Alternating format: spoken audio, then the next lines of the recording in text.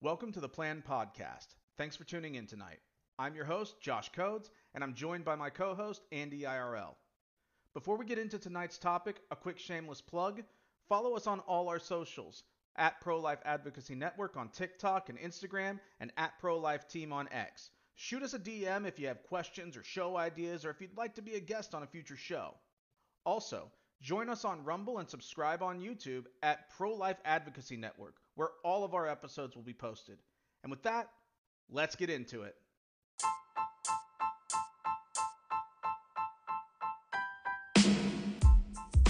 Welcome to this episode of the Plan Podcast. I'm Josh Codes IRL. Tonight we're discussing the fallacies that generally come up in the abortion discussion. Before we get started, just a quick reminder to hit the notification bell, subscribe, and or follow wherever you're listening to us right now. And with that, let's go ahead and get started by introducing our guests.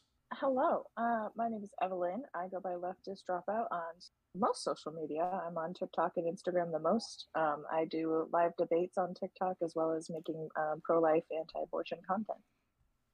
Good evening. My name is Arnold. I'm a pro-life debater on TikTok. You can find me at Arnold Dodge1 on TikTok. Come watch me live. And I am Andy IRL, co-founder of Plan, co-host of the Plan podcast. Find me on social media at Andy IRL Official. Fantastic. Thank y'all all so much for being here. And let's go ahead and get started by asking first question. What are fallacies? What's so important about fallacies? And what are they, and why are we talking about them? What's so important about them? I just say it tends to be a mistaken belief, or it's an unsound argument, like faulty reasoning, or it's misleading. There's going to be a ton of different things that go into committing a fallacy, but all of it's going to boil down to a failure in reasoning, which is going to render the argument invalid. What are some of the fallacies that you all see, in the discussions that you all have? Like some examples maybe? The biggest one that I see is strawman fallacies. I also see red herrings a lot. Those are very prominent. Ad hominem can also be pretty prominent, but I would say, honestly, above all, strawman fallacies are the ones that I encounter the most. Awesome. Yeah, I would definitely agree with that. I think we also see a lot of appeals to legality, popularity, emotion. There's a lot of different fallacies that we see from not only the pro-choice side, but the pro-life side as well. And that's why I think it's important for us to talk through some of these. Maybe we can give some examples of what we see from both sides in watching different debates, so we can get a better understanding of when the other side is committing these fallacies, and also to make sure that we don't ourselves commit these fallacies when we're having these discussions. So, Ev, did you want to just talk about maybe strawman a little bit? Why don't we just first off start by telling us what it is? Yeah, so a strawman fallacy is when someone is mischaracterizing your argument and basically creating a false argument and tackling that instead of tackling your actual argument. So an example would be maybe a pro-lifer says that, I want to make abortion illegal. I believe that fetuses should have the same rights as everybody else, blah, blah, blah. And then a pro-choicer comes at them and says something like, oh, so you don't value women's autonomy, and you just want to hurt women, and you're just misogynistic. This is a straw man. This is a more extreme version of a straw man. There are more subtle ones that you can encounter as well.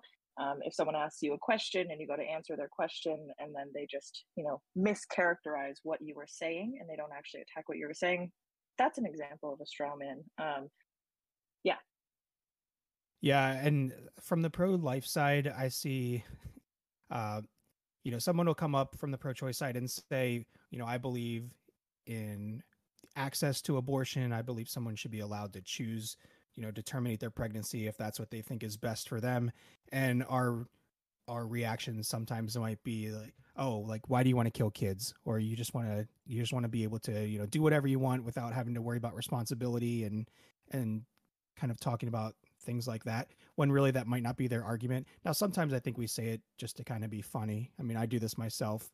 It's not a serious argument that I'm trying to make, but if I were trying to make that as my serious argument, that would 100% be a straw man fallacy. I tend to agree. I think that these tend to draw the debate on instead of forward. I think they kind of leave them stagnant, and you could go back all day, basically making versions of your opponent's argument and then exaggerating them, and it tends to lead the debates not forward, but just at a standstill. Yeah, Yeah, I like think definitely you said the exaggeration part is really true. A lot of times exaggerations can be forms of straw men. They're not always, but they can. yeah, I mean, it doesn't do us much good to mischaracterize the other person's position, because then we're arguing against ourselves or something that we made up. We're not actually arguing against their belief, so it really doesn't do either side any good when we present these straw man fallacies. But Arnold, you said something about it kind of just drags out the conversation, and that leads us kind of into probably the red herring fallacy, which is one that I see draws out the conversation all the time because it takes us down these different paths that really have nothing to do with the discussion. They are only slightly related to abortion, or the topic that we're discussing at all. But people try to hone in and focus on these so much because they think it might be easier to argue against this other topic. Um, so, what are some maybe examples that you see with the red herring fallacies, and how do we kind of combat that?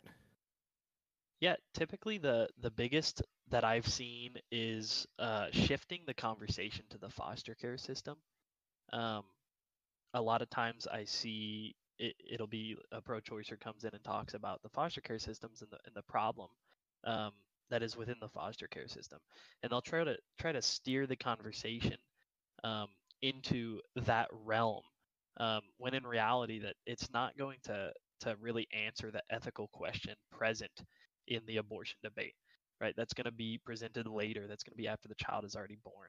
Um, as far as how we get out of that, I'd say just kind of make it aware, like acknowledge and say, okay, well, the foster care system, this is going to be something that's independent from abortion.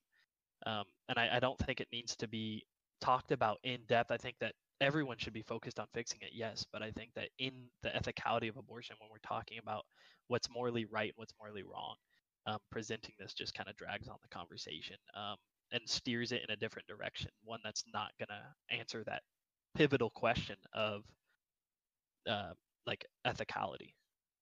Yeah, definitely. Foster care is probably one of the biggest red herrings that people bring up in these discussions. It's always seems to be their go-to. It's probably something that we all typically agree on needs work, and maybe that's why they go to it to begin with.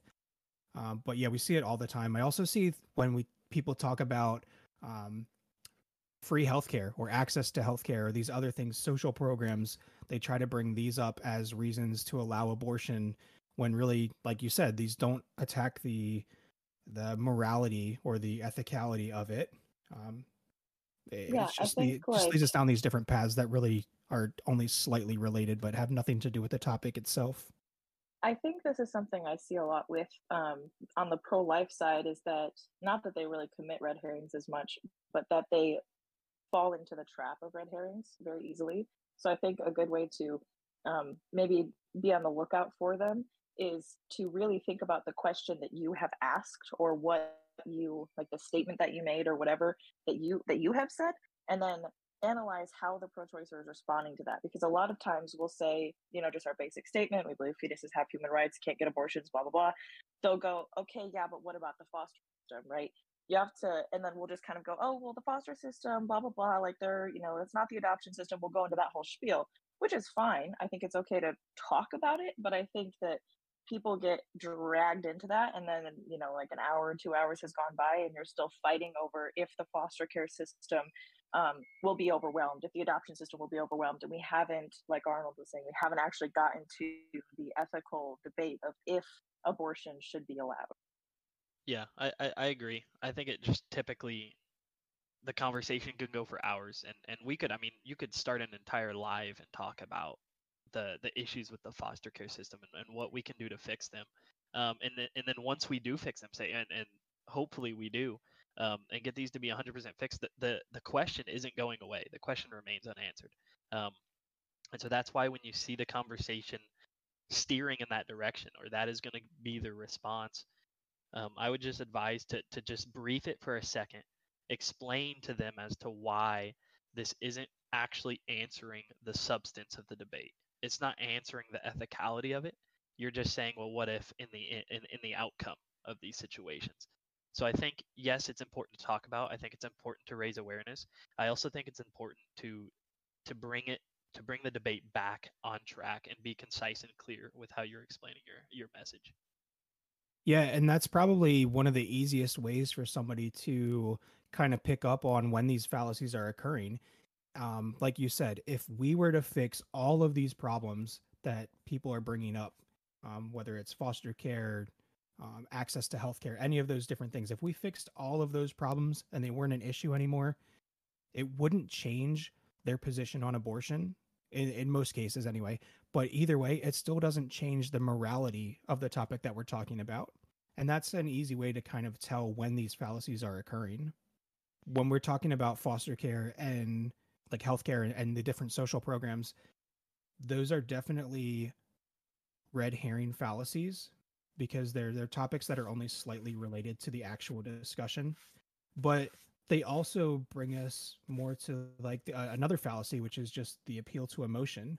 A lot of these things that pro-choicers bring up are just trying to get an emotional rise out of people and getting people to make a decision based on that emotion and not the logic and the reasoning behind what's actually being discussed. Yeah, I think this is seen a lot from both sides, right? I think that the emotional pleading comes from both sides. I can understand why it's present. I can understand the feelings. The real big thing that it kind of tends to do is emotionally charge the debate or the conversation. And so what you have is you end up having hurt feelings. You end up having like people getting stressed, and then they're starting to get mad, talk louder, and then once that starts in, everyone starts to start in, and then the conversation continues to go on for an hour like that with complete disarray. It seems like too that a lot of times most of these fallacies are kind of happening. You can have one that's happening, and you can also have instances where they tie together or where they're connected either very closely or used almost in conjunction. So like red herring and emotional pleading. Would you say that that is a something that maybe can cause difficulty for the newer debater, newer person in the discussion to kind of catch on to? I think it's less difficult to recognize when they're occurring, and maybe it's more difficult to recognize which exact one is happening if you're not really familiar with each of these fallacies. If somebody's bringing up foster care in the context of an abortion debate, we all know that that's a fallacious argument. It has nothing to do with the abortion topic. You might not necessarily know which fallacy that falls under, but you know that it's a fallacious argument. And then, like to your second point, you're saying uh, a lot of these kind of lead into one another. I definitely agree with that. Like I was kind of touching on earlier, which when they're bringing up a lot of these social programs, they're doing that in order to get an emotional response out of people and for them to make their decision based on that emotion.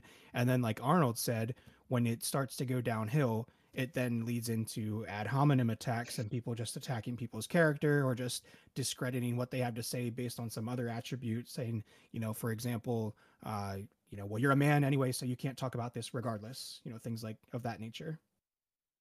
Yeah, I think another important thing that we should be talking about is not like if there's multiple fallacies going on at one time and you are a newer debater, you don't have to feel like you have to like verbally call out every single fallacy. You don't have to be like, okay, that's a red herring and an emotional appeal and an appeal to the get. Like you don't have to say all of them at once.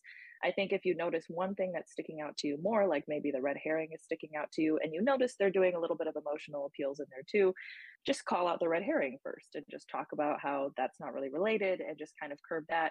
And then if they continue with the other fallacy, then you can just kind of go one by one. Because if you just sit there and like yell out all these fallacies, no one's going to like you for doing that, number one. And it's probably just going to make people angry.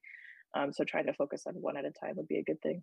I think it would also be important whenever you're calling out one of these, you don't necessarily have to present them as like this is a red herring. Now you can say this is a red herring fallacy. I think it would be best if it was explained after. So if you say, okay, well this is this fallacy and this is why, right? Because you're attempting to shift from the discussion, at least in the case of red herring, you're attempting to shift from the discussion when this isn't actually answering my overall question, which is going to be the ethicality of abortion. So I think it's important to make it known within the conversation why as well that these are fallacies being committed and why they lead to illogical conclusions. Yeah, like you don't I even have to say specifically this is this fallacy. You can just say, okay, this like, doesn't address my question. And like you don't even, because yeah, sometimes when you say, oh, this is a fallacy, sometimes people can just get angry at that. So you can just explain to them why it's fallacious reasoning at least. Yeah, and Exactly. you'll see people throwing out fallacy left and right. That's something you'll see a lot. You'll see people just saying, "Well, that's a fallacy," or "That's a fallacy," and then someone will be like, "Okay, well, explain." Um, and so if you just like add the explanation at the end, you can kind of get all that right up front. You don't even have to wait for someone to go, "Why is it a fallacy?" And then the people watching, the people viewing, the people inside of the conversation, they'll all be able to recognize this as well, and we'll all have become better for it. Mm-hmm. So Yeah, and Ev, that's actually what I was going to bring up. When these fallacies are occurring, let's just, if I stick on the foster care issue, when somebody mentions foster care, I don't have to say that's a straw man or that's a red herring or that's an appeal to emotion. I don't have to call out the specific fallacy. I just need to recognize that a fallacy is occurring and try to lead the conversation back to the actual discussion. So I can explain why the argument is fallacious, but I don't have to necessarily call out the specific fallacy that's happening at that time. So we talked a little bit earlier about or it was touched on about like emotional fallacy, and generally one of the things that kind of stem from the emotional fallacy is the ad hominem fallacy. And we have a question here about the ad hominem fallacy from one of our viewers or listeners. They say, what about ad hominem fallacy? How long do we tolerate those, or should we at all when hosting a live debate from either side? So maybe we talk a little bit about the ad hominem fallacy for those that don't know what it is and how to recognize it, and then kind of how to deal with that obstacle. I think it depends on how the fallacy is being argued. So if someone's just attacking you personally, then I don't think that's something that we necessarily have to put up with. But in the course of the abortion debate, if they're saying, well, you're a man, so you can't talk about this regardless, we can kind of entertain that for a moment just to kind of show them, hey, we don't have to experience something personally to know whether it's right or wrong. So the fact that I'm a man and cannot get pregnant and can't experience this personally has nothing to do with whether the topic is right or wrong. We can bring up different examples of this happening today throughout the world, throughout history. They're going to agree to a lot of different things. For some reason, they only have an issue when it comes to the abortion debate. And I think it's more because they feel like that's an easier thing for them to argue against than the actual topic itself. They're going to agree. I don't have to experience things personally in order to have an opinion on it or to know whether it's right or wrong. I was going to say, I kind of want to like make sure that we all know what an ad hom fallacy actually is, because I think a lot of times people just think if someone insults you, then that means that they're committing an ad hominem fallacy, which isn't necessarily true. So ad hominem fallacies just mean that they're trying to discredit your argument based on a personal characteristic of you. So like what Andy said, like if they say, oh, you're a man, so you can't have an opinion, that would be ad hom. But if someone just calls me ugly, that's just a plain old insult. And I think that there's a difference. Like if someone's doing an ad hom fallacy, I think like what Andy said, you can kind of walk them through why this doesn't make any sense. If people are just insulting you, I don't think that you really need to, like, there's no time limit on how long you have to take, like, just plain old insults. Like, I think that you can probably be like, okay, let's stop the insulting. And if they continue to do it, you're allowed to just kick people or leave alive or something, because they're just going to incessantly insult you. I don't know why you'd want to stay there anyways. Yeah. Yeah. And it's also going to depend on how it's going as well, because I might allow them to do it for a little bit, because it's just going to show how terrible their argument is in general. And people are going to be detracted from what they're saying just because of how they're acting. Whether their argument itself is right or wrong, whether it has any merit to it, people are going to be less interested in it based on the things that they're saying in that moment.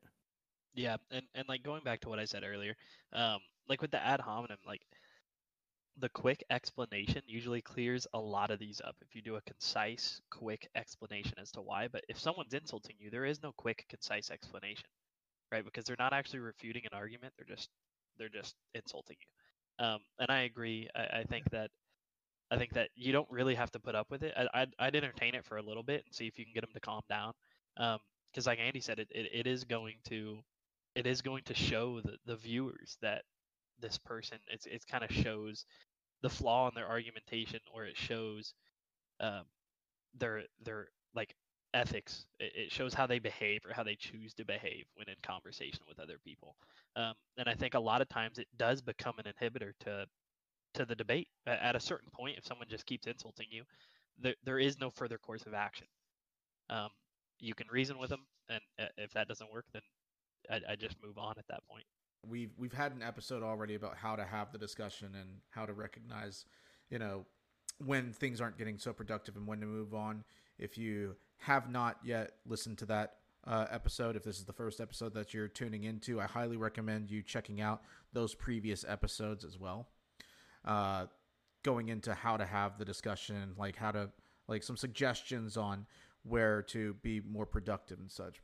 But moving on to another one that kind of pops up, there is a common theme that I think that happens more so on the pro-choice side, but does sometimes happen, especially for newer pro-lifers in the discussion, or even people that have done it a long time and they just aren't really productive in their approach. No offense to them, but the appeal to legality when somebody is like referring to laws. Can you guys like expand a little bit on that and like what separates that, or what like the similarities between like that and like a red herring in the scope of the discussion that normally is best to have? Yeah, I think the simplest explanation of an appeal to legality is just going to be something that's legal is moral and something that's illegal is immoral, right? I think this view is predicated upon the fact that our laws are going to kind of dictate our morals, and not that our morals should dictate our laws.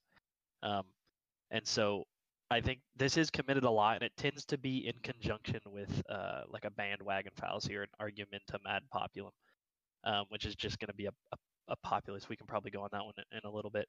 But yeah, it tends to be extremely common. Extremely common, and people go, well, it's legal. And I think a key thing to remember when this is brought up is going back throughout history, and we should study history. We should keep things from repeating themselves. But there are a lot of atrocious things that were committed throughout history that were legal, and that doesn't make them moral. And I would point this out and say, okay, well, obviously this is immoral. Any sane, rational person would say it's immoral, yet it was legal, which means that clearly legality is not going to equal moral, and illegality is not going to equal immoral. I always like to talk about how we should approach these things. So I definitely think with like appeals to legality, if you want to keep it as non-confrontational as possible, I know the biggest thing that we like to bring up is like, an example like the slavery thing or the Holocaust thing, as things that, well, I guess was the Holocaust legal? I don't know. Anyways, but like slavery was legal. So we try to bring that up. I think a way to do it kind of gracefully is to preface what you're saying and just make sure that they know that you're not comparing slavery and abortion. You're just saying that, well, we know that throughout history there were a lot of things that were legal, that were immoral. Honestly, I don't even bring up specific examples unless they ask me to, because I think even just saying that there are things in America's history specifically that were legal that are immoral, they're already thinking of slavery and women not being able to vote and all that kind of stuff. So they're already going to think about it. You don't even have to go into specifics if you want to keep it less heated than it can get, because bringing up slavery always makes them mad. Yeah, I definitely agree with that. I try to do the same thing. I try to speak in generalities and just talk about how, well, just because something is legal or not legal does not mean it's moral or immoral, right? And we can look at cases currently around the world where there's laws that allow for things that we would deem immoral, And we don't even have to look around the world. We can look in our own country's history if we want to. But there are a lot of examples. And then, like you said, if they want a specific example, you can mention some of these things. But I would agree, people tend to get really triggered when you bring up slavery as an example, and they think that well, I don't even know if they think that you're actually comparing abortion and slavery, but that's the argument that they're going to make. They're going to ignore the fact that you're comparing the logic that allowed for one is the same logic they're using to allow for the other. Which is why I try to stay away from mentioning that specifically or any of these specifically until it gets to that point in the discussion. Yeah, I think the appeal to legality just it leads right into a argumentum ad populum or a bandwagon fallacy if we wanted to discuss that as well. Yeah, and before we move on to that, another thing that we could even just say is even with the abortion topic itself, if we're going to look at what the law currently is as to what is or isn't moral, those laws are different depending on where you are, even within our own country. So the law that says abortion is legal up until the point of viability, is that what's correct because that's what the law says? Is the law that says abortion is only okay up until a heartbeat is detectable, is that the right one because that's what the law says? Like you can't, it's very obvious that we can't just look to the law to determine what is moral and what is not, because the laws on the same topic aren't even the same in our own country. Yeah, it's also once you start learning like why, because someone had to have enacted these in the first place. Someone had to come to a moral conclusion to enact these laws. So saying that the laws are going to follow with a moral implication is just kind of silly. Because the way these laws began was through moral implications, was through someone's moral thought and reasoning. And that's what we should be using to dictate our laws, not the other way around.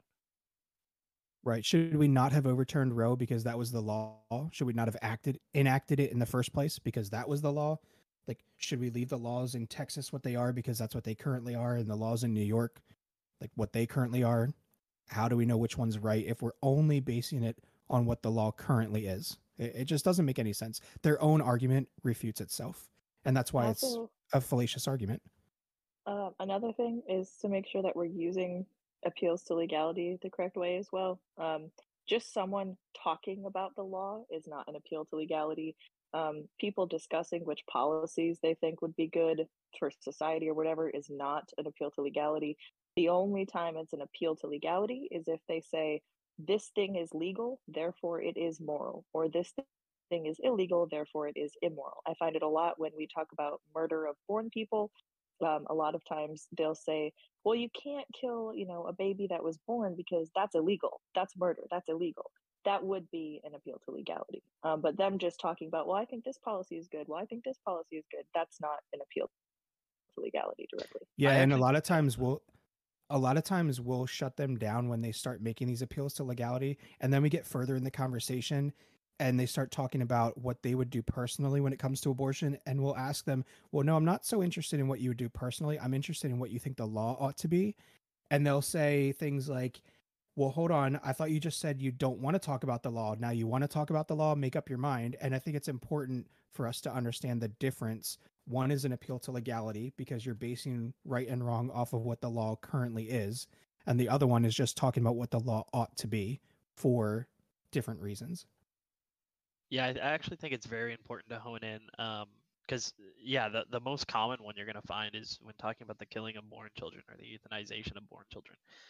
They claim that it's going to be illegal, yet there's nothing of substance that's going to claim that this is ethically wrong. And I think once dug into, you find out that the same reasoning as to why it's wrong there is the same reasoning as to why it's wrong in the womb. Yep, they just say, oh, you can't do that. Obviously, it's illegal. It's like, okay, why should it be? Should it be illegal? I think so, but like, if you think it should be, why should it be? It's probably going to lead into a little bit of special pleading then on their part as well. Was just about to say. Oh, it always does, yeah. So do we want to talk about special pleading? Yeah, I mean we're already here, so let's go ahead and talk about it. Yeah, special pleading is like one of my favorite things to call out, because I think it's the thing that I see. I don't know. I think that and straw man are probably the two that I see the most. So special pleading is when someone lays out a principle or an argument, some type of stance that they have, and then you either provide a reductio or you provide a critique or an argument against it, and then they shift or they make an exception for what they just laid out without justification, right? So it's not just, how we make the medical exception. We have a justification for making that medical exception and we can explain it. But if someone says, well, a woman gets to do with their body what they want to do, they don't even have any obligation to their children. Most of the time, they're just talking about children in the womb. So when we bring it outside of the womb and we use, the famous baby in a bathtub reductio or Snowden cabin reductio, or something like that, and then they're like, oh, well, in that case, the woman does have to use her body. The woman is obligated. If they say, two different things in two different scenarios without providing the justification for it, then that would be special pleading. If they provide justifications, then you can obviously go down and argue why they're right or wrong or whatever. But without any justification, that would be special pleading. Yeah, that one's special pleading's pretty common. And I think it's pretty easy to kind of point out. Sometimes it's difficult, but what you're looking for in a lot of these is the substance, right? Is to re-ask yourself the question, if this pertains to the ethicality of abortion. Okay, it does. And now, like, what's the argument behind it? Well, in the special plea, the argument that it just isn't going to be there, so the substance isn't going to be there. And so a lot of times I think people do have some form of justification, they just don't say it, right? They just don't tell you that. So I think just pressing them to get that justification, and then the justification can be talked about, but getting the justification is part of the conversation. And then once you have the justification, that can be further expanded upon. But there's nothing that can be done without the argumentation behind it. We did speak a little bit about, it was brought up earlier in the conversation, right? The emotional pleas and the ad hominems. And what's kind of surprising to me is how, I think we may have lightly touched on it, but the anecdotal experience, right? This is an actual fallacy for those that didn't know. And there's a reason why it is. You all want to go ahead and expand on that? I know it ties into some earlier fallacies that we talked about, but very common. Yeah, the emotional plead and the anecdotal fallacy are kind of going to go hand in hand a lot of times. So this is going to occur when people use their personal experience or their personal story to make a conclusion about the conversation or the given topic. So the anecdotal is going to be, one time in my life, this, and this. And they're going to use this as argumentation. The problem becomes, one, back to the emotional plead, it's going to emotionally charge the conversation. When you have people bringing personal instances, it's very hard, and I find a hard time with this as well, is it's very hard to basically explain how you truly feel on the conversation, knowing the emotional charge that the other person on the other end has behind it. I think the best thing we can do is remain truthful, of course.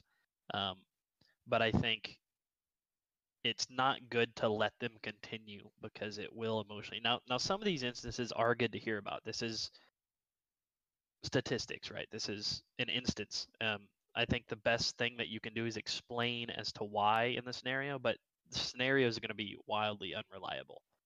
Anyone can basically say anything. There's no way to tell what's truth and what's not. I think it emotionally charges the conversation. I think there's a way to get your point across without involving your own personal story or your own personal feelings. Yeah, and another issue with that, or to further the points that you're making, is when they're bringing up their own personal experience. Not only is there no way to verify that any of what they're saying is actually true, but they bring it up to get that emotional pull out of people. And then when you ask them a follow-up question to their own personal story that they just told, a lot of times they get triggered or upset that you're using their own personal experience or their own trauma or something to make, our argument or our point, when really it's like, you brought up your own personal experience. If you didn't want to talk about it, that's fine. But then why did you bring it up? Yeah, and also anecdotal experiences don't, like, all the things that you guys said is true. but they also like don't say anything about the actual like ethics or morality of the situation. Like again, it kind of goes into a red herring almost as well, because like I'll just use an example. If I have one bad experience with a black person, and then I'm, using that to justify why I, don't want to live around black people, I don't like black people, I don't want to talk to them, then like that would be unjustified reasoning. Just because you have one bad experience with one certain issue or like one certain group of people or one like medical thing or whatever, it doesn't say anything about the actual morality of that situation. Yeah, I think probably the best way that this situation can be handled is you're kind of you're kind of taking a chance with having someone put it on the table. So having someone like go through the entire anecdotal story, your chances of them becoming emotionally charged to everything you say going forward is going to be likely. You can say, I think the best thing to do is say, well, we're not going to do anecdotals in this conversation, and just leave it there and say, well, we're not going to bring our personal experiences. We can talk about the ethicality. We can talk about situations. We can talk about statistics and facts, but we don't have to use our personal experiences. I think that's the best thing to do. Typically, what tends to happen is someone puts out their anecdotal story and everyone else is truthful to it, and feelings get hurt. Stress gets high. People don't really want to hear what they don't want to hear. Um, and it causes a lot of problems. That's where the ad homs start. That's where just basic insulting starts. That's where yelling starts. Just turns the conversation into an emotional landmine, right? Eggshells that you're walking on because you have no clue how this person is going to respond. So I'd say the best response is just we're not going to do anecdotals in the conversation. Yeah, it's definitely something that you have to approach sensitively, because if someone starts to tell their own anecdotal story and you just shut them down right away and say, "Hold up, we're not doing anecdotals in this conversation," then that's going to also get them emotionally charged because they're going to feel like they're not being heard. But you also, like you said, don't want to let them go on for too long, because that's going to also get them emotionally charged, and then everybody's going to be walking on eggshells because you don't know how you can react, or you don't know how you can respond because you don't know how they'll react to what your response is. So if they make a few statements about something, you can gracefully kind of bring the conversation back to the topic and talk in more generalities. But we just have to be careful about how we bring the conversation back away from the anecdotal story. Yeah, and I do think that another thing you can do is answer accordingly, right? They've presented you a situation, answer according to your beliefs. And this will show people that in these given situations, you have the answer, right? You've thought these through. But yeah, you're taking the chance there. I think it's good. Sometimes you can kind of get a feel for it once you start talking to people. But I do think it's important once the conversation or the debate starts getting into this landmine territory, this emotionally charged territory, and you tell because voices get raised and stuff like this. I think it's good to back off and go, like Andy said, go back into generalities, so that you're not kind of pointing at somebody.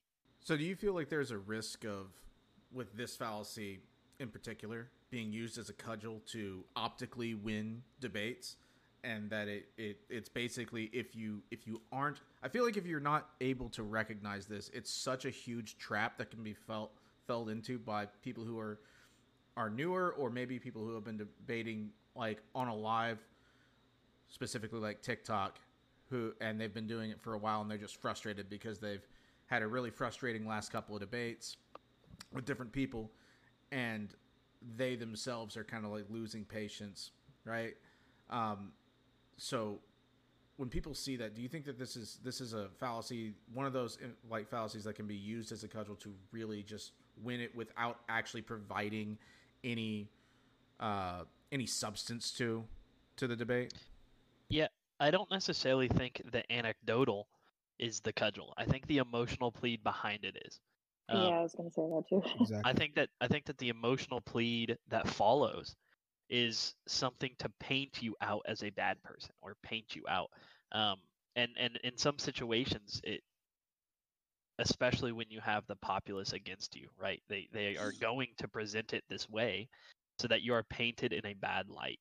Now, not always, but like before, using your rational reasoning and using concise answers, and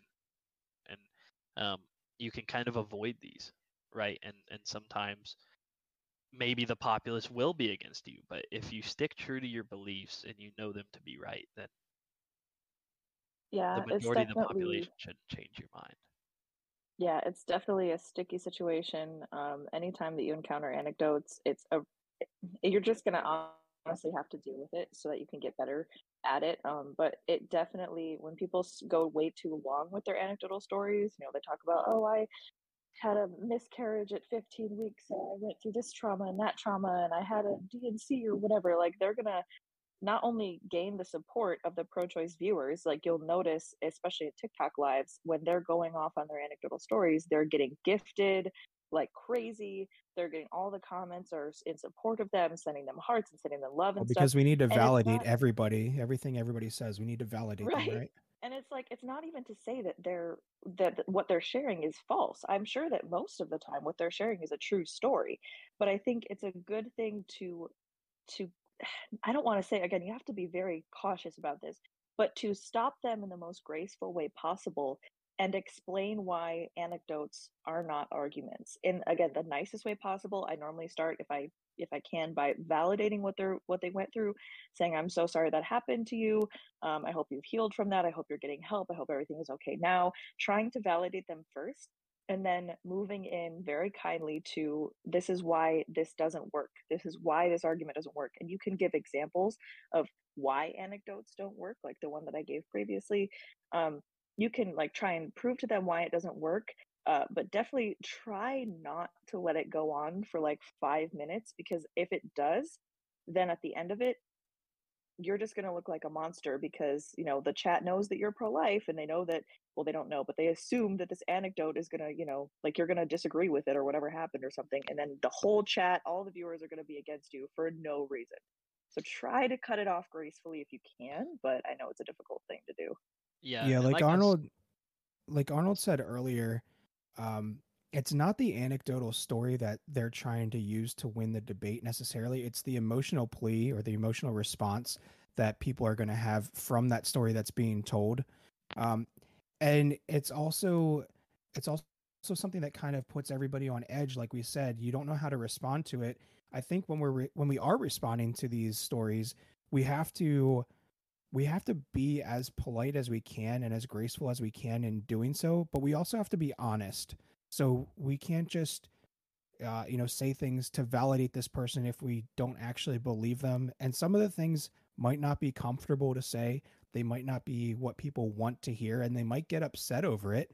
People might even decide to leave the live if they don't want to listen to, your response. But sometimes like you just have to respond. And I can give an example. I've had conversations with people where someone will say, I had an abortion, I had to have an abortion because it was out of medical necessity. And we start talking about that specifics, and we really get down to the fact that it actually wasn't out of medical necessity. It was just because you didn't want to have a kid.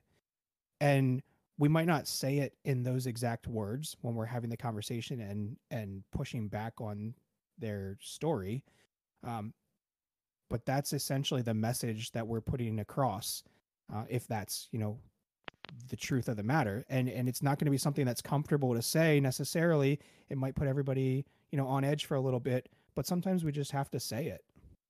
Yeah, I yeah, would agree. I would say that the way, like, if you're validating them, like, I would say that if they, had a medically necessary abortion, or if they say that they had a medically necessary abortion, I think instead of just taking it at face value, you can say, well, if that's true, I'm sorry that you went through that, whatever. And then you can kind of get into the actual debate with it.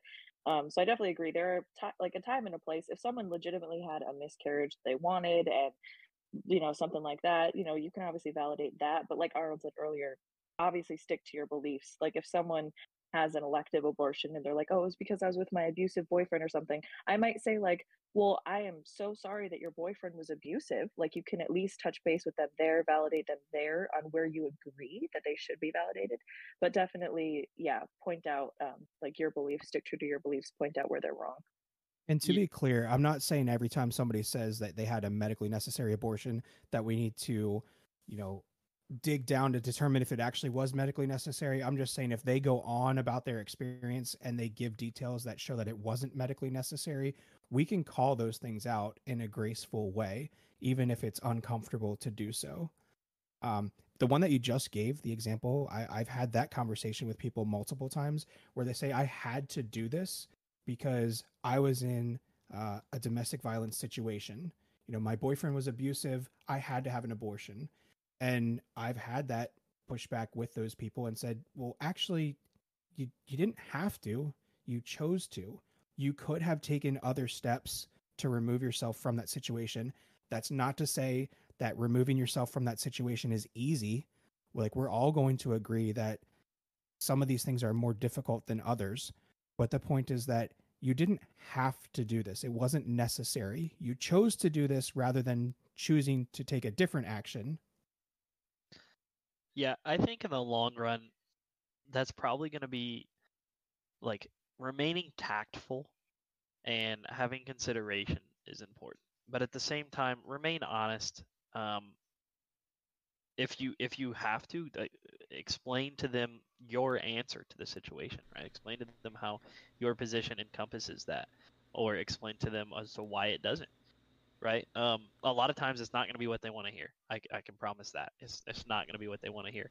But if we truly care about each other, we will tell each other the truth, right? We shouldn't lie to each other. And I mean, that's just what we do as good human beings, right? We should be honest with each other. Despite what I mean, pro-choicers will say about us, about that, yeah, I the just lack think, of empathy. yeah, I just think I think it's very good to remain tactful and be honest. And there may be feelings hurt, but I promise they will take what you're saying and they will kind of digest it over time. And that is how minds are changed, right? And I think that's something we should be doing. I think it's important to be having these conversations in grace, because not always do they go that way. A lot of times they devolve into just complete disarray. But I think when these situations are brought forth, kind of gauge the situation, and if you can answer earnestly and with tact, and you can answer it in a way that's not going to make them feel attacked, but can show how you've basically thought about these situations or how your position answers these situations. I think that's also important, because that'll show the depth of the research that you've done. And I know we've all done, research into this. Um, so, yeah. So we have had a question from multiple of our live listeners, which, by the way, if you are pro-life and you're listening to this right now and you're not a part of our Discord, you might want to check the description that we have there and come and join our pro-life community. It is pro-life exclusive. For those that aren't pro-life, that may be pro-choice or maybe on the fence, we do have another community that that we also run, myself and Andy, called Fair Debates. Also on Discord, where you can engage in some discourse, not just about abortion, but about a number of other topics. But to the question that is seems to be coming up mostly in the live chat here, circular reasoning. So we have one question specifically from a listener. What about circular reasoning? How long should that go on before calling it quits? Some people just don't seem to track. Let's talk about circular reasoning and begging the question. Yeah, I would say, at least to the last part of that, I wouldn't consider calling it quits into as one of the beginning things you do, right? Again, calling these out and explaining as to why they are fallacies and explaining as to why this leads to illogical reasoning.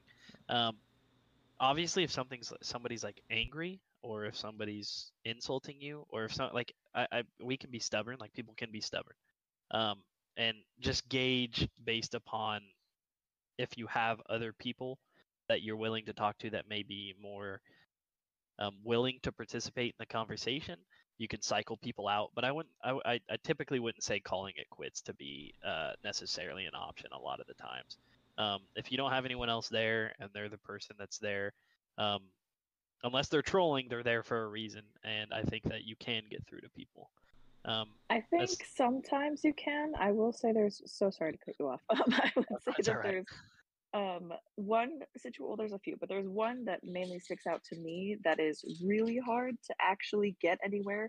And it's something that I've talked about on lives before when pro-choicers don't necessarily have like a solid stance. Like, some pro-choicers are very much bodily autonomy, some are personhood, some are bodily integrity, evictionism, all these things. When someone who's maybe new to debating, they're just pro-choice because they feel like they should be, what you'll see is that they'll start with like bodily autonomy, for instance, and they'll go down that line of questioning with you and you'll question them. And then once they get stuck, they'll immediately pivot to personhood and they'll say, well, that situation is different with bodily autonomy because in pregnancy, the fetus isn't a person. And then you go down the line of questioning with personhood and you prove to them, or at least beyond a reasonable doubt, that the fetus would be a person. And then they switch back to bodily autonomy. And I've had this happen time and time again. And these things go on for hours and hours and hours. So I think definitely if you start to see that pattern where like you attack one of their positions, they get stuck and they switch to a different position, I think that it's really good to identify that problem and then make, like, I'll even bring out a whiteboard and I'll make a tally or a drawing or something to help them. And I'll be okay, we're talking about bodily autonomy. You already conceded on all of these points. Now we're switching to personhood. Once I debunk you on personhood, if you switch back to bodily autonomy, I'm going to just end the conversation gracefully because we're going in circles at this point. So I think, yeah, if they're just using circular reasoning within their argument, definitely point out when it's circular, try and help them understand why it's circular. But if you get to the point, like what I was mentioning before, I think at that point, you might as well just bring other people up.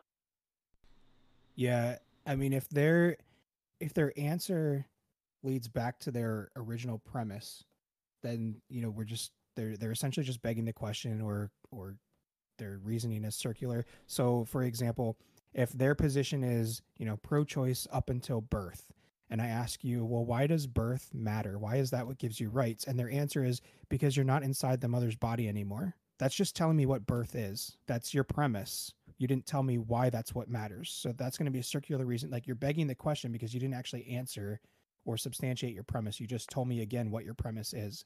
And we can go in this circle a few times, especially we're going to give more leeway, or at least I think we should give more leeway to people who are calm and actually seem to be having a genuine discussion. If somebody is just up there arguing or is very combative, then I don't think it's productive to let that go on for as long. But as we continue the conversation, it's important for us to ask those questions, even though it's essentially the same question, to maybe ask it in a different way. And maybe that will prompt a different response out of them. So if they're going to tell me that birth is what matters, instead of asking them, why that matters, maybe ask them how far out it has to be in order for you to consider it born. And that might then lead us further down like a different part of the discussion, rather than just going in a circle of them telling me, well, birth matters because it's not in the mother's body anymore. Yeah, I think the three big question begging that I hear is the abortion is a personal choice, kind of assuming that it's not a wrong choice to make. We wouldn't say that someone that runs around and murders other people to be a personal choice. I mean, it may be, but that doesn't denote whether it's right or whether it's wrong. Another one that's like pretty popular is going to be, well, if you don't like abortions, then don't have an abortion, right? And again, that's going to presuppose the same ending, which is that they're not wrong. They're not don't like arson, don't burn down any buildings, right? It's the wrongness of the action is what's in question, and these don't really answer it. Or the last one's pretty popular is the opposing abortion. You just want to control women, and so since they're not denoting abortion to any form of wrongdoing, right? Because we control people all of the time from doing wrong, right? For what we would believe to be morally wrong, right? And so when you say, well, you just want to control women, it's like, well, I mean, it's, again, that's just going to be question begging, as to assume that we shouldn't be having these actions limited, right? Right. That we should be allowed to do whatever we want whenever. Yeah. Yeah, and that's that back to, one of the questions that Josh asked earlier. A lot of these fallacies can overlap or lead into each other, which again is why it's less important for us to call out which fallacy it is and more just to explain why the argument it may be fallacious and just lead it back to the actual discussion. Yeah, I feel like it's an avenue that you can keep in your back pocket, where if you are more familiar with the fallacies and somebody doesn't quite get or understand it if you're explaining how it's an invalid argument because they're committing a fallacy, one of these fallacies, and they're not understanding this first one that you're trying to explain, then you can possibly try to explain it in another way, because if they're concurrently doing multiple, they might not understand it from one perspective or one of these fallacies, but they might understand another. Would you guys agree that the most obvious kind of circular reasoning for those entering into the debates would be the bodily autonomy? It's my body. Well, why is my it body, my choice? my body, my choice? Well, why? Because it's my body. Right. Yeah. Right, for sure. Yeah. Abortion should be allowed, my body, my choice, because it's my body. So I get to choose. You literally just said the same thing over again. Yeah, it's obvious. Or it's like a euphemism almost. It's literally just like Talking they just think points, man. that, yeah, like they've seen it on. I always use this, but it's so true. They see it on Planned Parenthood's Instagram story. They see all these slogans, these like my body is more restricted than guns are, like these just one-liners, and they never think past the one-liner. So when you are, when they say my body, my choice, and you actually press on them, they're just gonna basically crumble and just be like, "Oh, but it's my body, but it's my body." Yeah, that's it. That's the one that we encounter the most. So these next few fallacies that we're going to talk about are probably the most nuanced or the most, like, I would say, like, not necessarily called out by the average debater. But I think they're important. So to the panel, can you guys explain what a genetic fallacy is and when and how they're committed in the scope of the discussion? Yeah, so the genetic fallacy is going to be saying, oh, well, whatever is being said is wrong just because of who is saying it. So if I'm listening to Evelyn and for some reason I've got something against her and I'm like, she's always wrong every time she speaks, so obviously this is wrong too. Like Rude. it, well, Wow. Okay. this isn't Continue. necessarily wrong just because Evelyn is saying it. It's probably wrong because she's a woman who's saying it. No, but in all seriousness, it's not wrong just because someone is saying it. The statement, we have to look at the merit of the statement itself, not who is delivering that message.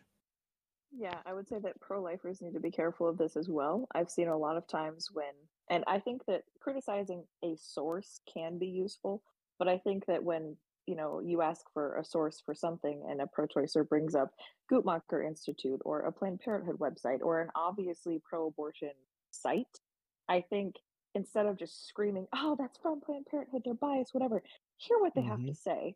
Now, Yep. if they say something absolutely crazy, then you could be like, okay, well, obviously Planned Parenthood would say this and whatever, but just be mindful of not committing this genetic fallacy yourself and actually attack what this, Planned Parenthood article or something is saying, and don't just immediately discount it because they say it's from Planned Parenthood. Yeah, if we Yeah. look outside of the abortion topic itself, and to try to understand the fallacy, we see this a lot in politics. For example, people might say, "Oh, that's wrong," just because it's coming from Fox News or it's coming from CNN or it's coming from a source that has views that are opposite to mine. So it's clearly wrong because that person is the one delivering the message. When really, it might be right. I might not agree with what's being said, or I might not agree with the other views that the person holds, but the message that they're delivering might be correct, and I need to examine what they're saying, not who's saying it. Yeah, I think I see this the most just on the outfronts with the adoption statistics. And they'll be like, "Oh, well, of course, it's from an adoption website, right, or an adoption organization." Yep. I think that's another thing that you'll see a lot, at least from the pro-life to the pro-choice side, is they will discredit your adoption statistics based upon the source they're coming from without actually going into the source. I think it's important. This comes down to the do your research. If someone presents you something, of course, it does nothing but betters yourself to go through and read it and analyze it and scrutinize it. Yeah, for sure. And it kind of leads into another fallacy, which is just the appeal to popularity. So if this one person is saying something and we're going to say it's wrong just because this one person's saying it, it doesn't mean that this other thing is right just because a lot of people are saying it. that the statement could be equally wrong, even though everybody thinks it's correct. Yeah, it kind of flies into the ad hom as well. There's a lot in there that could kind of lead back to the ad hom. Like you're a man, so everything you say, and then someone else will get up and they're a woman, and they'll literally restate the entire argument, and they'll be like, oh. Bro, for real, if you haven't, check out a video that I made recently with one of my pro-life mutuals.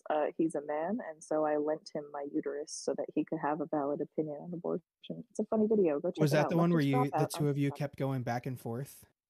Yes. Yeah, I saw that. That was pretty good.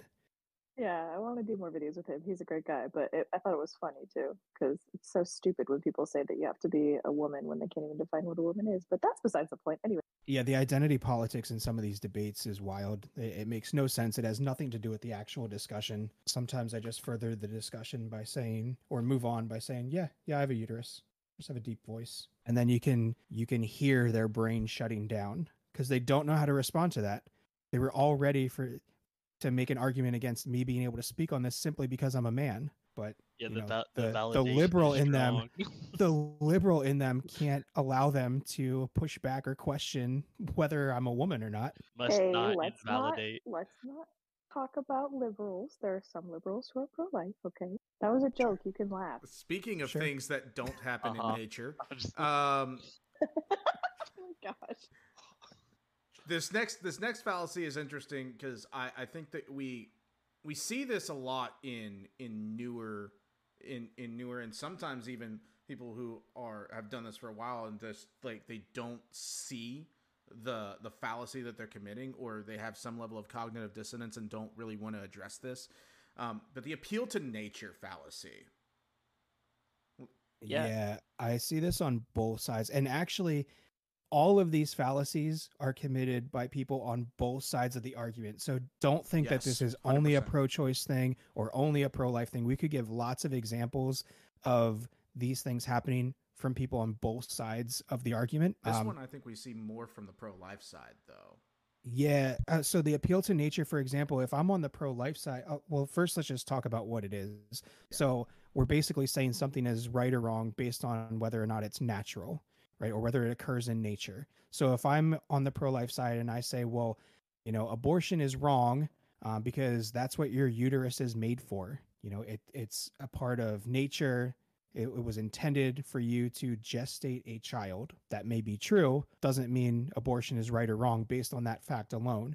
On the opposite side, we hear people say, well, animals kill their young all the time. They might give you examples of animals aborting in the wild or eating their young, or, all these other things. And they'll say, well, this happens in nature. It's natural. So we should be able to do it as well. Just because these things happen in nature or are natural doesn't mean that they are right or wrong. Yeah, I agree. Tons of crazy things that happen within nature. But yeah, it can also happen on good. It can also happen on the pro-life side. So if we're saying like, if someone brings us a reductio or an argument that we don't really know how to deal with, and we say, well, it's different because pregnancy is natural. This is a natural thing that happens.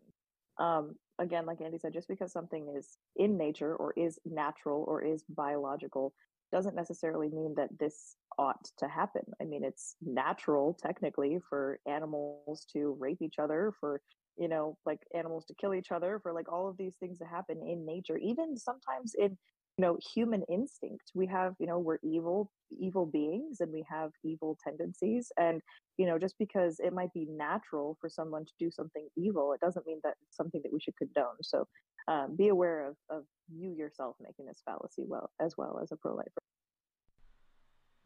Now, can you guys explain the difference between, now we've talked about like in the last episode of like us kind of going about our Andy and Evan, myself, our kind of like take on what our pro-life stance is and what the general consensus is for plan.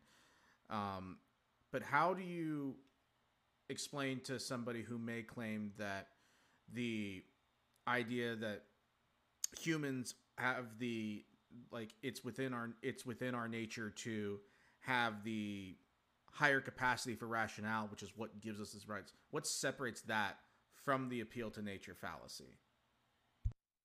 I think that we're not saying like because it's natural, it must be good. What we're saying there is that this is something that is observable within our species. This is something that we just inherently do have. And this is something that we value, at least intuitively, and we can go down that entire argument of why we value it, what's important about it. But we're not simply saying, well, this thing is natural to humans, therefore XYZ. We actually have an argument to back it up. And it's just something that is observable within our species, and no one can really refute that it's observable within our species. But if you just say, oh, this thing is like the natural capacity for blah, blah, blah, that's why, that would be an appeal to nature. So you have to further explain the argument of why you value it, why you think it's important, and why it ought to be protected. Yeah, and I think this is I think that everyone kind of intuitively believes that, at least like at face value, right? Like that's the whole point of the nurture and the nature for children, right? Like we're fostering this within them. That's why providing your child with an education is you're providing the tools for them. So yeah, it's definitely separate. I wouldn't say that it's because it's natural. I would say that yeah, I completely agree that this is what we're valuing, at least in one form, right? And this is why. Instead of just saying, well, this is what occurs, therefore this is good. Yeah, it's always about the justification, the explanation behind it, and the why behind it that matters. That's why I avoid just saying statements, and I try to make the actual argument. And if the pro-choicer will allow me to, I try to fully flesh out why I believe this to be the case. We're not just it's kind of like the is-ought fallacy. We're not saying just because this is, that's the way it ought to be. We bridge the gap through our argumentation ethics or through our intuition. Just through our argument in general, we can bridge the is-ought gap. Yeah, and as previously stated, I can't push it enough. Like, be concise, be rational, right? Think about your position, do research on your position, and try to be as concise as possible. Try to avoid these, right? Make sure you have substance within your argument. Don't just make a claim or state an opinion without any argumentation to back it up, because this is how we're going to come to, you could say, moral conclusions. Yeah, we've talked about it on previous episodes, but make sure you're not calling out these fallacies or doing these fallacies yourselves, or you're not making arguments in general if you don't know how to back them up. So if you don't understand, for instance, with my stance, why I value human beings in general is because of the capacity for rationality. If you don't understand the argument behind that, don't just go and answer someone and be like, well, I value humans because of the capacity for rationality, because then they're going to ask you why. They're going to press you on it and you're going to have nothing. So make sure that you're not saying these statements or calling out these fallacies if you don't fully understand what they are and how to use them, how to argue them. Yeah, and hopefully this conversation has given you a little more insight into some of these, but if you still have questions about them, definitely ask in the Discord. We have some stuff posted, but we can get more materials to people if you want to learn more about this stuff. I think it's important also to note that, like, just really to re-emphasize what the panel is talking about. When we have these episodes and these discussions, these are definitely suggestions on what you can do. The purpose that we're trying to convey and the value that we're trying to give you here is the way that you can enter into a conversation and have a productive conversation. Not necessarily flip them right then and there, but to have a productive conversation and to be able to calmly and effectively be able to talk with people with opposing views. So understanding and approaching it from that perspective and keeping that in mind, I think will also help guide y'all along. This last fallacy, I think, is probably one of the most important ones that I've seen as of late. Burden of proof fallacy. Let's go ahead and dive into that. If any of y'all would like to expand on at least the definition first, and then kind of go into the examples of where you've seen it kind of committed. Yeah, so what this is going to mean is when somebody is making a positive claim, it is on them to provide the proof to back up that claim. So it's up to them to prove what they're saying is correct, not for you to disprove it. Now, once they've backed it up, you can present something to refute that claim, but it is up to them to back up their own claim. And I see it a lot on both sides where people will make a statement and then they don't have anything to back it up, and they'll just expect the other one, or they'll push the other person to prove them wrong rather than them substantiating that what they said is correct.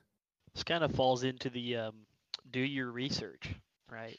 Make sure that you're basing your conclusions off of sound reasoning and judgments based upon evidence and other considerations, right? And so, like, while you do this, just make sure to notate specific sources, or make sure that you have, I mean, at least for you to prevent it, right? If you know that you're going to make a claim, or you know you're going to make this, and obviously the response is going to be for someone to ask you where this came from. This goes back to, scrutinize. We become better for going and looking at what other people are bringing us, right? And I would want someone to do that for me, and I would do that for someone, right? So we should be looking at these basically evidence, you could say, or articles or statistics that people bring us. But if you don't have any of this on either side, you're just going to be throwing opinions at each other, and no one can back up anything they're saying. So I think it's important to do your research and maybe have some of it handy. Yeah, I saw this actually on a live today, and the pro-lifer was trying to get a source from a pro-choicer who made a claim. I can't remember what he made a claim about, but it was something pretty outlandish. And the pro-lifer just asked, like, okay, I've never heard that before. Could you give me a source? And the pro-choicer just said, no, it's not my job to educate you. That's something that they'll use a lot. It's this new kind of liberal leftist thing where they say that they don't, it's like emotional labor for them to educate you or to tell you why something is wrong or why they believe a thing. But I think it's really important. They can't just make an outlandish claim. Like, I've heard people say that like 90% of the kids in foster care are abused and neglected and end up prisoners or whatever. And like, if they throw out something outlandish like that, you have to ask for a source. And I personally, I would not move on or let them deflect until they substantiate those crazy claims. And I would say it definitely happens a lot more on the pro-choice side. But like Arnold said, make sure that if you're making claims about adoption or when human life begins or these other things that a lot of pro-lifers talk about, make sure that you know where they're coming from so that you can just rattle off a few sources for those pro-choicers to actually look up. Most of the time they won't look them up and they'll just start screaming at you. But on the off chance that they do look them up, I think it's very good to give them those sources because you could be planting a seed for sure. So definitely know your stuff before you say it. Yeah, and this will be something that comes with continued discussion, right? So as you continue to discuss with people, you'll start to get into a pattern of what people are looking for. I think that in a conversation, there's obviously a bunch of different things that everyone just kind of mutually agrees on. Like, we don't need a source for it. Everyone just already understands. And so, like, as you have discussions and as you have debates and as you have conversations, people will you'll tend to get a general feel for what people are wanting sources for, and you can just already have those present. It'll make it go a lot faster. It'll be more concise. It'll just, again, move the conversation forward into the deeper meaning so that we can come to some form of like an understanding, or at least using our reasoning to come to a form of understanding. We do have an opportunity for people who may not be a part of plan, or who can't be a part of plan because they are not pro-life. If you go to not Spotify, but Spotify for podcasters and look up The Plan Podcast, you have to include the in there, right? But The Plan Podcast, you'll recognize it by, I mean, if you're listening here, you'll obviously recognize it by the logo, the pink and blue tree of life. And if you go there, you can actually ask a voice message there, and you can give us permission to use your voice, or you can say that you just want this addressed within the podcast and we won't play your voice in the episode. And you can ask your questions there. It could be related to fallacies or any other topic, and we'd be happy to address them. All right, we do have one last question regarding what Andy said earlier about their story and not cutting them off. Is there a nicer way to say we don't want to hear it, especially if they are going to go for 5 minutes on a monologue? Now, before you answer this, Andy, I do think that we have addressed this in earlier episodes. I believe in our first episode of having the deeper discussions, but we can go ahead and reiterate it right now if the panel would like to go ahead and expand on that. Yeah, I think the best way is just to repeatedly, as they're talking, say, I don't care, I don't care, I don't care, I don't care. Oh my gosh, shut up. No, it's really going to depend on the situation itself, what's being said, the atmosphere of the conversation and everything. There's a lot of different factors that are going to go into this. The sincerity of the person speaking as well. Exactly. If they are having a good faith conversation, they've been polite, they're being polite now, then I think it's good to, like I said earlier, let them speak a little bit. If they're just rambling on and on, then we're going to interject and try to bring it back to the conversation in a polite way. If they pause, that's a great opportunity to bring it back because you're not cutting them off in mid-sentence. It's really hard to give you just a real quick answer on this because it's going to depend on the situation. Yeah, it's going to be use your best judgment. Remain tactful. Use your best judgment in the situation. Gauge. Like Andy was saying, if they're being polite, I mean the polite thing to do if they're in good faith, the polite thing to do is hear the situation and then explain to them your solution, right? Explain to them as to why you believe that things should be this way. Obviously, if it's gonna go for a really long time, just at a pause, slip in and say, well, if we could keep it concise, we're on limited time.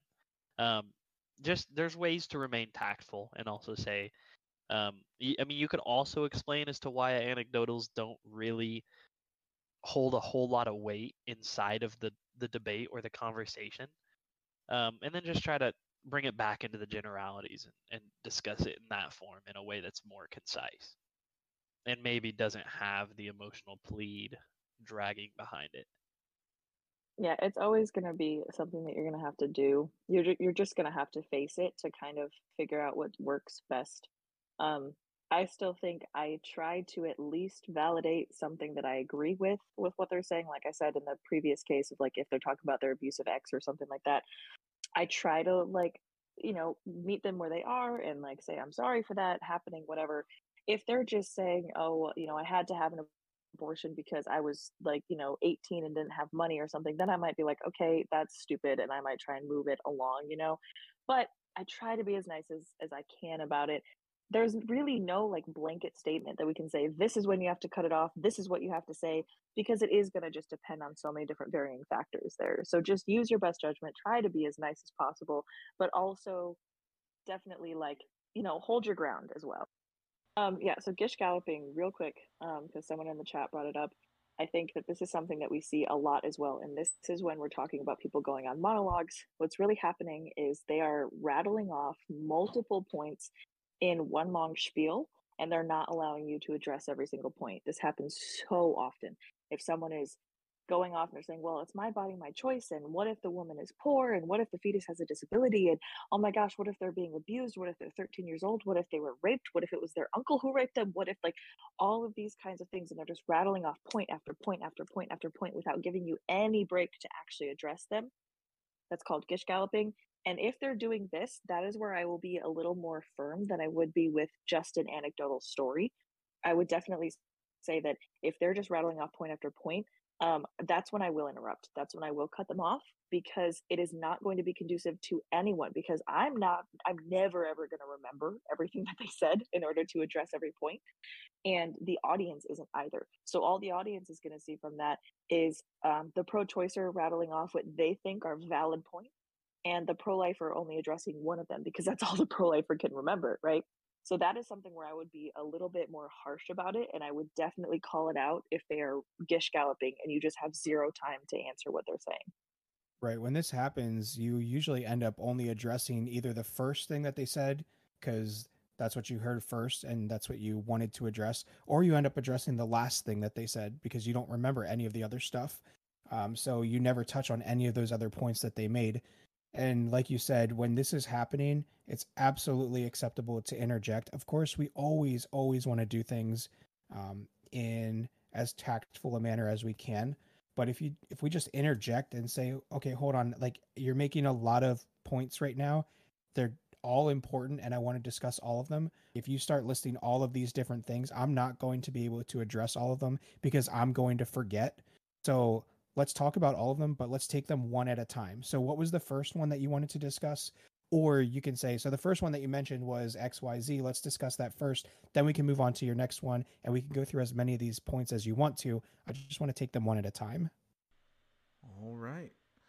Well, I want to go ahead and take this time to thank all of our guests who have graced us with their presence tonight. If y'all want to shout out your socials one more time, feel free. Yeah, you can find me at Arnold Dodge 1 on TikTok. I don't really have a schedule, but if you see me in the live, just pop in, and if you want to ask questions, you can DM me or anything like that. Go ahead. Okay, yeah. So my name is Evelyn. I go by leftist_dropout on TikTok and Instagram. That's where I'm most active. Check out my videos. I go live sometimes, and I debate abortion. So definitely support me there if you want to hear more from me and my ideas and arguments.